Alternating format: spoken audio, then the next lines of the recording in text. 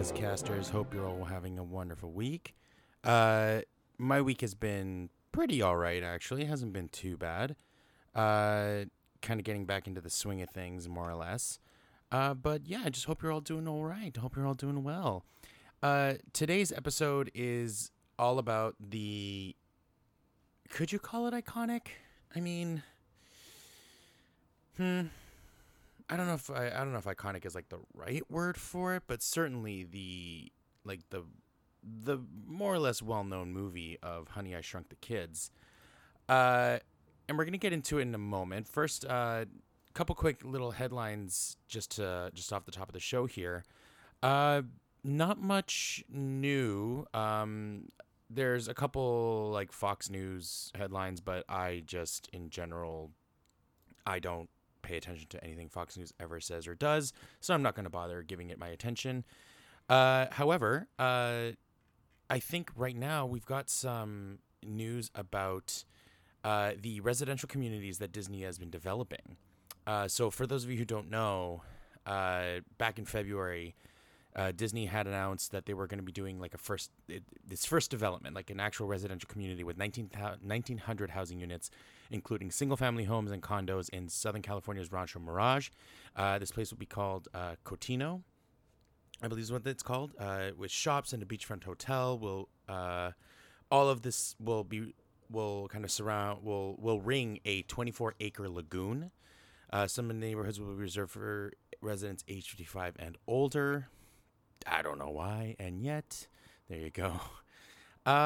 It's kind of focusing on this thing called story living, which I think is basically just going to be like the developers are kind of going to create, from what I understand, it's going to be more or less like bringing a small scale Disney to just to on a residential level. Not that they're going to be like doing crazy Disney things, but like bringing more small scale. They're going to be doing some Disney programming, and as well as working with residential communities and things. The owner of Disneyland and Disney World formed a new business unit, Story Living by Disney, to create the master planned communities in partnership with landowners, developers, and home builders. The Cotino project is with DMB Development. So yeah, it's basically just going to be like a little community. The effort is reminiscent of Celebration, a master planned community in Florida founded by Disney in the 90s and turned over to its residents. So kind of like that, but probably with a little bit more actual like watch over by the actual Disney people. So yeah, so that's happening. I guess basically in layman's terms, it's like a smaller version of Celebration Florida into California, more or less. Of course, not much update in. I saw a headline here talking about the Disney losing its self-government concept, which I believe it already has. So there's not much news there. Disney World, I believe, is no longer self-governing. So haven't really seen or heard much in regards to the outcome of that. But that's that. So yeah. Not much in terms of headlines. Lightyear is officially out. I haven't seen it yet. That's most definitely on my list of things to do soon. I know I'm way behind on watching it, but I can't wait to see it soon. My plan is to see it early next week, and then I'll be able to give like a nice little actual talk about it, Not a full review, but just at least just to talk a little bit about it. But for now. Actually, I should mention. So this isn't a headline, but it is something in regards to Lightyear. So Lightyear has come out. They've included the same-sex marriage scene, the kiss. The whole thing is basically like Buzz kind of goes off in space, comes back in increments, and a friend of his, who I believe is voiced by Uzo Aduba, is gay, and he comes back, she sees her, or Buzz sees her with her partner, and then they're married, and then they have a kid, and so on and so on. And it's very sweet, it's beautiful, it's amazing. Now, of course, the fucking Christians are up in arms about it, how it's awful, how it's indoctrination, and all this other, these stupid arguments that I try. It's easy to ignore because there's such bullshit arguments, but at the same time, it's important to know that there are still people who think this way, and there are still people who are so vehemently against queer people and just their existing that, they're willing to make full-on Facebook pages called Christians Against Buzz Lightyear, basically, all just being very, very mad that there is a lesbian couple in a beautiful marriage with a child in a beautiful, happy relationship, because God forbid, gays be happy. So fuck them. They are awful people, and I'm done holding back about it. I'm done being quiet about it. Just fuck them. They're assholes. I'm done. So to bring it back a little bit, I got a little grumpy there. Yes. Okay. So Honey, I Shrunk the Kids. So Honey, I Shrunk the Kids is this adorable movie. It's very silly. It's basically just about this inventor who invents a shrinking machine, and it accidentally goes off and it shrinks his kids, and then his kids have to basically traverse their backyard in order to let their dad know, so that the dad can reverse the problem. That's effectively the whole story of the movie. Now, the cool thing about this movie that I think is really awesome is actually the effects of the film. So let's start from the beginning. So we have it's two neighboring houses, right? We have the Selinskys and the Thompsons. So the Thompsons are like one family. They're just trying to be a normal family with two boys, and then the Selinskys are kind of a weird, quirky family because the dad is like an inventor. The mom is a real estate agent. With a son and a daughter. The younger son is, also quirky in math and sciencey and STEM, leans into STEM and stuff like that. So it's not that the families like war against each other, but they're very different, and they both think that each other are very strange, which is kind of funny. We have Wayne Szalinski, who is played by the ever iconic, the Canadian comedic icon himself, Rick Moranis. I don't care what other people say. He will forever be that because, he's ours. He's Canadian. You can't have him. Too bad. And basically he's trying to create this laser that can successfully shrink matter. That's his thing, because he wants to pitch it to like, I guess, like shipping agents or like shipping companies and stuff like that, because then it's just easier for them to be able to ship their products and stuff like that, right? That's basically the whole concept. Now, unfortunately, he's unsuccessful in doing so. So, it kind of puts a bit of a strain on the marriage. We don't see much of the strain. All we know is that the movie kind of starts off. Actually, I should point out that the movie starts with the opening credits of this movie is like one giant animation, like short of these two kids who are like running around trying to like escape being like caught or squished and stuff. It's very fun. The animation, it was definitely like, oh, that's how this movie starts. It's very silly. So, so the all we really understand is that the older sister, who's definitely like, probably a mid-teen, tells her younger brother that like, or is like talking to a friend, and like mom and dad had a fight, and mom stayed at grandma's house and stuff like that. So we can see that there is some turmoil within the marriage, right? And it's most likely just, your classic dad's working too much, mom's working too much. There's conflict there. It's that kind of thing. So it's low level turmoil, I suppose, in some ways, but still. Now, cut to next door. We have we have the two parents of the other folks. We have Russ and May Thompson. I guess Russell Sr., because their son is named Russell Jr. May Thompson is played by Christine Sutherland, whom, if you know, she is Buffy's mom. She's Joyce Summers from Buffy the Vampire Slayer. I saw her and I was like, oh shit, oh my god, it's her. So that was really great. But their boys are, they're your classic young boys. Like there's the older teenage boy who isn't sure what he wants to do. His dad's trying to push him into doing football or weightlifting, and he very much has this is what you need to be. This is how you need to be. That kind of thing.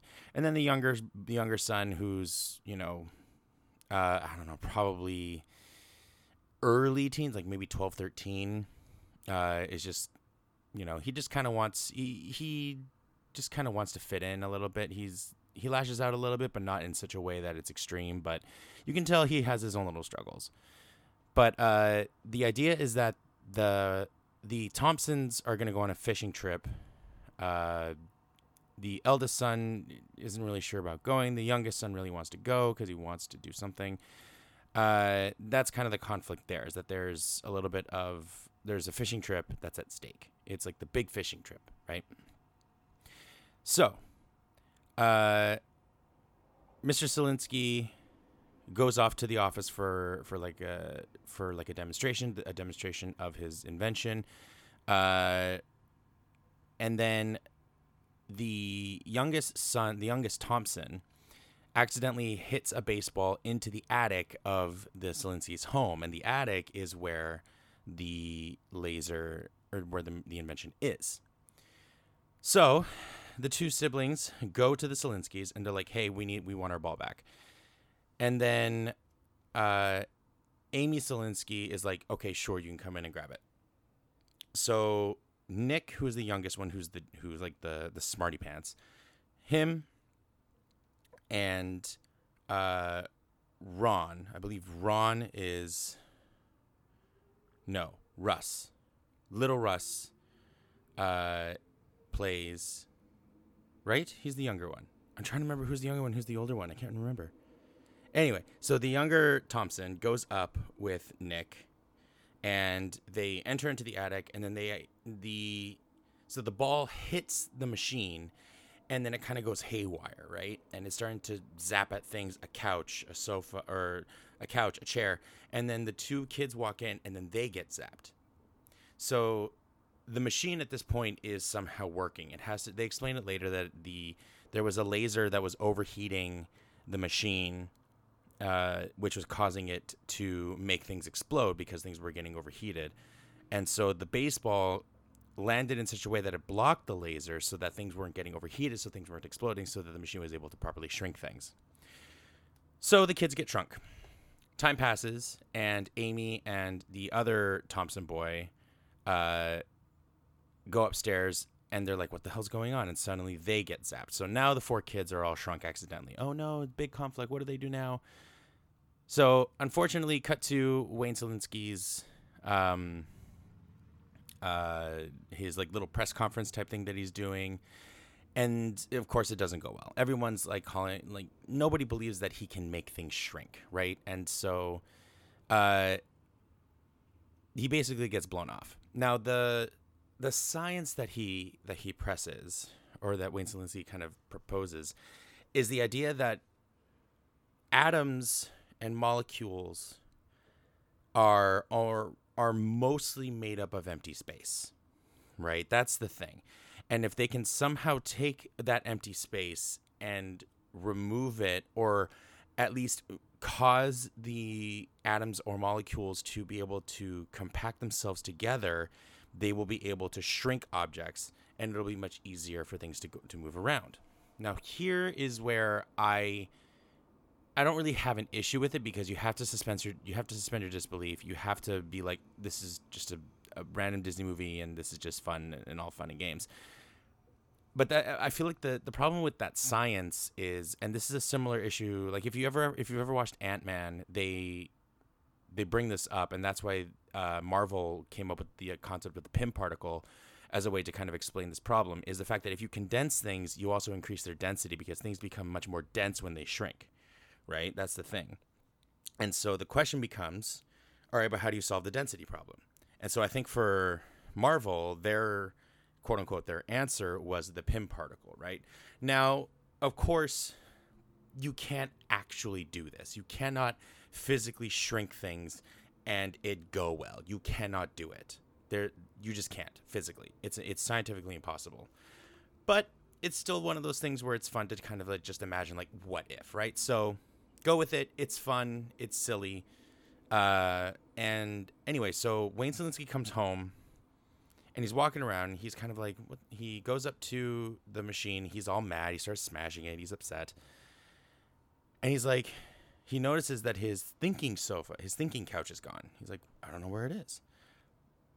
And he, after smashing a little bit of the laser, he begins to sweep up, but he doesn't hear the kids on the floor. The kids have been shrunk down to about a quarter inch tall, and he can't hear them because they're so short, right? Because they're so tiny. So he sweeps them up, puts them in the garbage, and takes the garbage out to the back.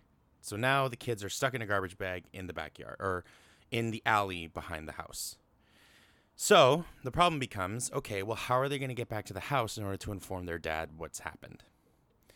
So they cut themselves out of the garbage bag, and they basically begin making the trek all across the backyard back to the house. Now, they make a point of saying, you know, oh, like with us being so short or so small, it's like miles for us to cross. We're easily going to be here for like at least 6 hours, right?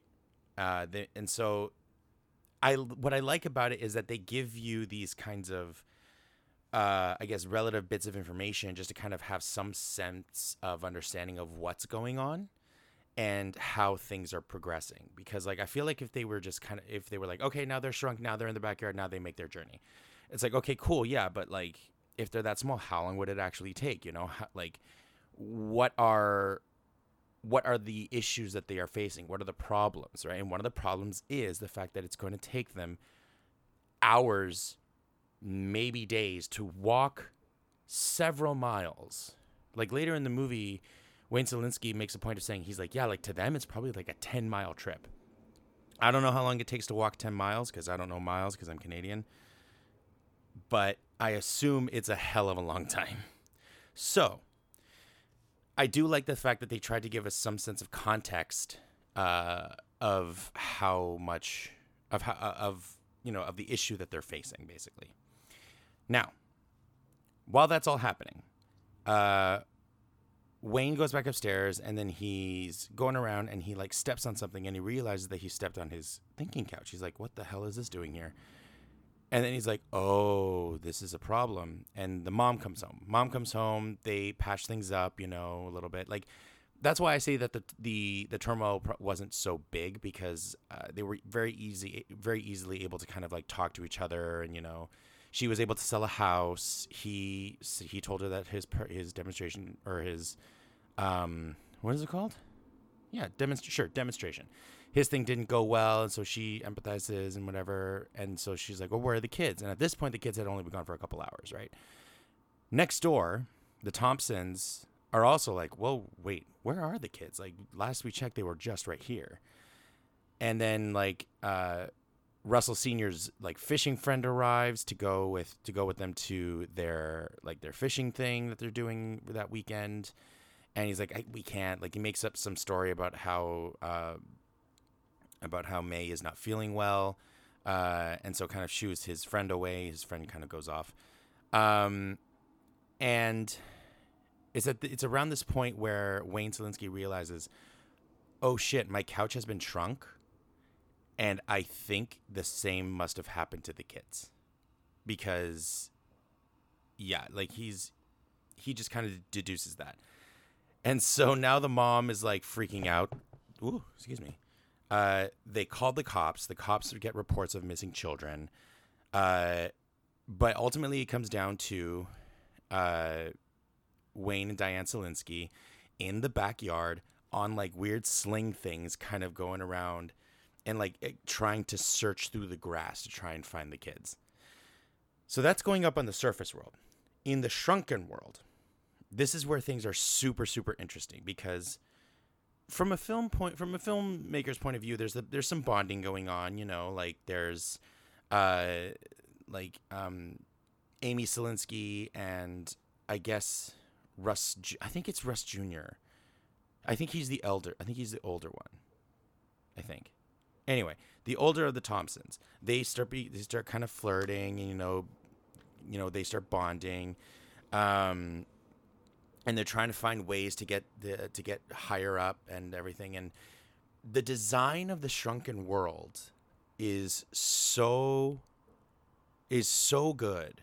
Like, they did such a good job of creating giant versions of like blades of grass, pieces of dirt, pollen. Like, when they like at one point, one of the kids lands in pollen, or in a flower, and he gets covered in pollen, and it looks like big giant yellow clumps of stuff. And like, realistically, if you look at pollen through a microscope, that's what it looks like. And they were like, "Oh no, what about your allergies?" And he's like, "The pollen bits are too big to even go into my nose." And I think that's very interesting, right? Because they make a point uh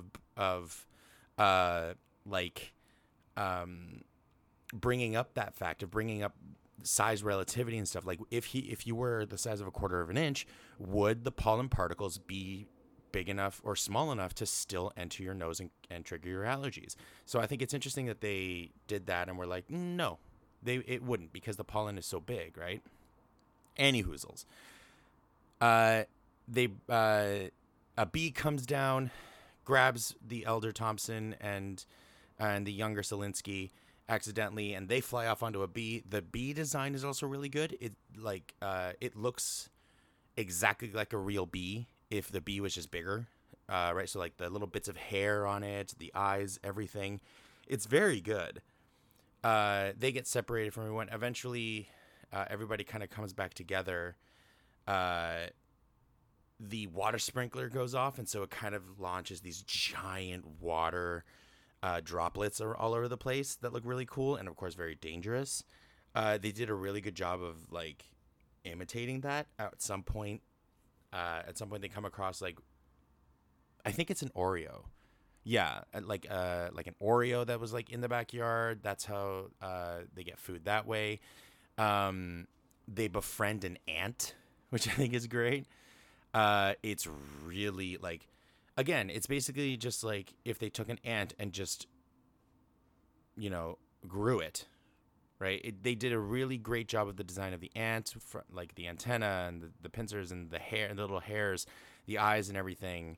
And they were able to kind of use the ant as a sort of a steed, right? So like everybody, like three of the kids go onto the thorax. They're all just kind of lying there while one of the kids like leads it with like a piece of cookie. They kind of befriend the ant. It's very good. At some point, they end up in a piece of Lego, and they sleep inside the Lego piece, which I thought was very fun. And then next morning, they get like caught by a scorpion, which was really creepy. A lot of these creatures, like the scorpion and the ant, in some ways, when they're expanded, when they're showing like the full body, it's very apparent that it's using stop motion. But I think it still works. Like, the stop motion looks really good. The creatures themselves just look very, very good, right? That's what it is, because like I feel like they could have kind of called it and just like phoned it in and not done as good of a job, but everything looks so good. That was the big thing that really that I guess kind of took me aback, was how good everything really looked, right?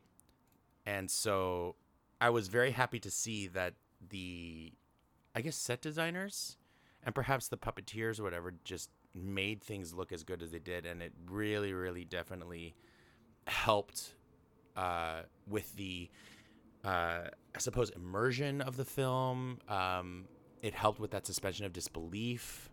It just made everything feel and seem so much more real, as opposed to just kind of looking at it and things being so easily dismissed, if that makes sense, in terms of the design of things.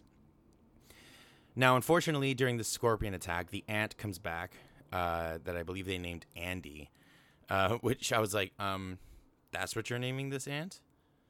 Okay. Oh, no, sorry, Auntie. Auntie, that's what they named it. And Auntie comes to the rescue. Fortunately, the kids were able to get out, but Auntie, unfortunately, was stung by the scorpion, and so we get the dying scene of the ant, and it's all very sad. And you know, they play it as a very sweet moment, actually, because at this point, you know, the kids had kind of, you know, grown to really to really love the ant as if it were, you know, a pet. And so there's this very somber moment of the ant dying. But of course, then they're just forced to move on. Now, at this point, Nick's friend Tommy arrives to mow the lawn, and he's very eager about it because Nick, the younger Selinsky, basically roboticized the lawnmower, so you don't have to physically push it anymore. You can just remote control it. And so Nick's friend is very excited to do it, and so he turns on the mower and starts using the lawnmower. The parents, the Selinskys, freak out. They're like, "Oh no, what are we gonna do?" And so they go and try and stop him from using it. The mower arrives on like a little hole in the ground, which was made by, like, they say the kids find one opening of the hole and they kind of go through it. And I think Nick makes a point of saying that it was made by like an earthworm who lay dormant at around that time. I think they say everything's happening in like the spring or something. And then the lawnmower just happens to stop above another opening of the tunnel, and it creates a vacuum that's sucking up all the kids. And you're thinking, oh shit, the kids they're just gonna die. They're gonna get cut up by this lawnmower. But fortunately, they end up getting up, and then they fly out the side of the lawnmower. You know, the area that like spits out all the cut up grass and everything. So fortunately, they shut it down. The kids are like lying in the dirt. They're right by the parents. They're screaming and they're yelling, and then their little dog, Quark, which I love the dog's name, Quark, comes in, is like sniffing around, finds them. They hitch a ride on his muzzle, and then they tell the dog to run inside to follow the parents. So the parents go inside, and they're kind of having breakfast, and the dog leaves or gets up onto the table. The kids land on the table. Nick, however, falls into the bowl of cereal that his dad is eating. And then, like, right before the dad is about to put the spoonful of cereal in his mouth with his kid in it, Quark kind of bites his ankle and, like, forces him to look down into the spoon. And there in the spoon, with a magnifying glass, he sees his son. And so now this is where the parents finally catch sight of the kids. So that's happened. So they call the Thompsons over. The Thompsons have a freak out. Now they're fine, but at least now they know where the kids are. Now they know they're safe, and now they know what to do. So, Mr. Selinsky then fixes the machine. He hears from the kids what made it work, which is the fact that the baseball was blocking the laser. So he fixes it up, makes it work properly, and then, makes it so that he's able to reverse the shrinking process, which he successfully does. So the kids are now good. Everyone's happy. Everyone's back to normal. And then we cut to what looks like a big Thanksgiving dinner, or at the very least a turkey dinner. And he blew up the turkey a little bit. So now the turkey is actually bigger than a normal size turkey. Anyway, so and then we basically have like a happy ending. All the kids are safe. Everyone's happy. The kids have bonded. They're all friends now. The parents are amicable towards each other, I suppose. And that's pretty much the movie. In retrospect, when you look at the film, there's the majority of what happens with this movie happens with the kids. They're the protagonists. They're the main story. That's story A. Story B is the parents. They're all right, but all the things that happen with the kids are what's interesting. That's where the character development is. That's where you see the change and everything. And again, like looking at this movie and looking at what they did with some of the designs and everything of the creatures and just the sets and the shrunken world, everything looks so good and so believable. That's the thing. Like, like a little bit you can kind of tell it's like, oh, okay, this is obviously man-made set design. But the amount of detail that they went with it and that they decided to go with is legitimately impressive, and I think they did an amazing job in this movie. I really think, at the very least, from like from a production standpoint, from a visual standpoint, is very good. It's very, very good. It's not that long. It's only about an hour and a half. The budget was 18 million, which is interesting, considering that considering like the amount of technology and effects that would have had to go into this film. Great. It made $222.7 million. It definitely made its stuff back, and actually ended up causing calling for several sequels, for two movie sequels, and a television series, and actual like several theme park attractions. The sequels are Honey, I Shrunk Ourselves and Honey, I Blew Up the Kid. And then I honestly didn't know there was a television series, which is basically just Honey, I Shrunk the Kids, which is supposed to be just a television series. Apparently, the series ran for 3 seasons at the end of the 90s, from 97 to 2000. It didn't have Rick Moranis come back. It had somebody else cast as Wayne Szalinski. But the idea is that, just with new technologies, different adventures, and that kind of thing. It was filmed in Calgary, so that's nice. Little Disney project up here, and yeah, so that's the series. I'll put the what's it called? The theme music, not the theme music, the title sequence. I'll put the title sequence in the show notes so that y'all can kind of take a look at it and see what it was about. Honestly, personally, I don't remember it at all. I don't. Which is wild, considering that I kind of grew up on Disney Channel when I was younger. I remember Disney Channel Afternoon, but I don't remember the show. Anyway, so that ran for a few seasons. And yeah, Honey, We Shrunk Ourselves was in 97. Honey, We Blew Up the Kid was in 92. So it goes Honey, I Shrunk the Kids, Honey, I Blew Up the Kid, and then Honey, We Shrunk Ourselves. That's the order of the series. I'm not going to touch on the other two films, just because next week I've already put it off long enough, but I want to jump onto the what's it called? I want to jump onto the Renaissance period, so I want to start that next week. But yeah, I mean, from what I understand, the other two movies did okay. Honey, I Blew Up the Kid was budget 32 million, box office 96 million. And then Honey, We Shrunk Ourselves was just a budget of 7 million. So super short.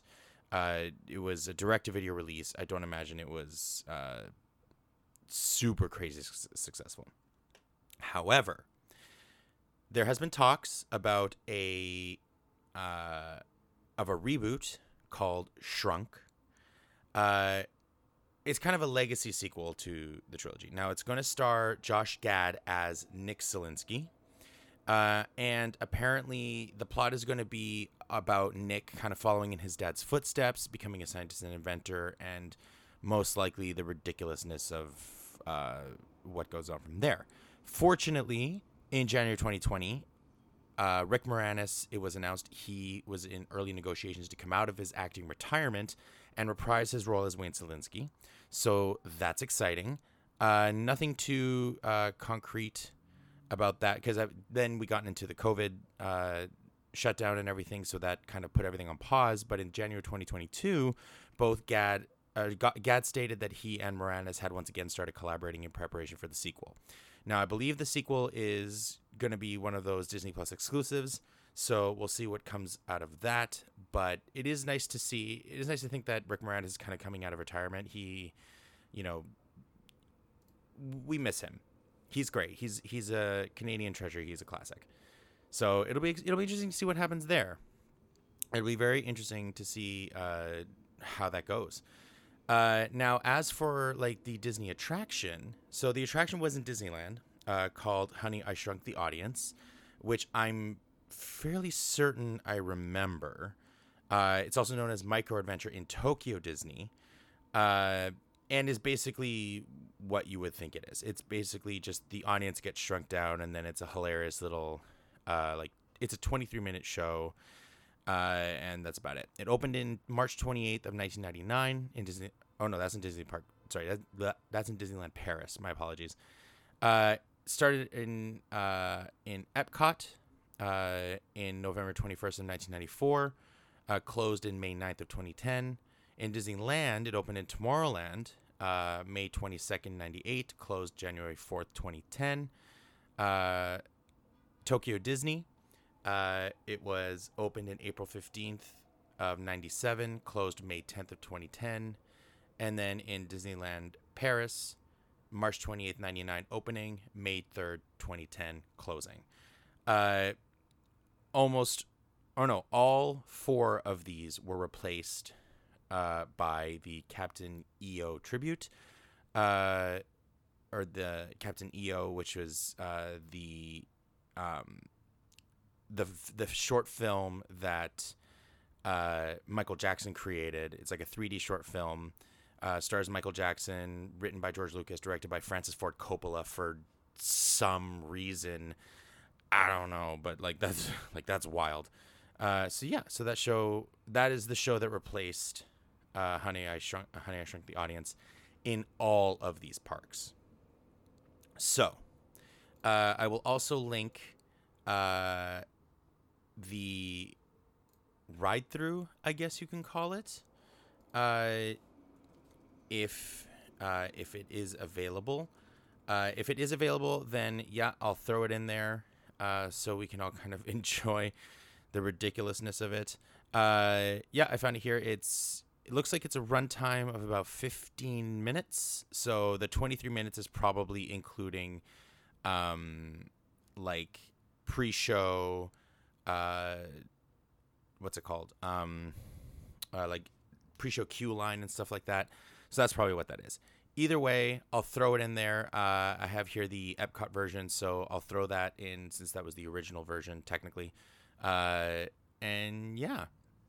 So needless to say, this property definitely had some traction. And I firmly believe that is because the original did so well. And yeah, so congratulations to the designers again. Like, I can't stop raving about it. They did such a fantastic job of it. It's a fun movie. It's chill. I give it maybe 6 or 7 out of 10. It's one of those movies you can just kind of shut off your brain and just watch if you want to see something kind of fun, want to see something classic. However, now, like I said, I'm not going to delve into the sequels. This is the first time I will be doing this, probably the only time. But I'm going to be starting the Renaissance next week. I am very, very excited to start talking about the Renaissance period next week. The Renaissance holds a very, very special place in my heart, considering that I grew up with all of those movies, straight from the beginning, right from The Little Mermaid all the way up. These movies mean a lot to me. They really kind of help to, I guess, mold my love of musicals and mold my love of performing and singing and things like that. And so these movies mean a lot to me. They really do. So I'm excited to talk about them. Next week it starts. The Little Mermaid, 1989, the movie that kind of saved the company, more or less. And I hope you'll join me for that.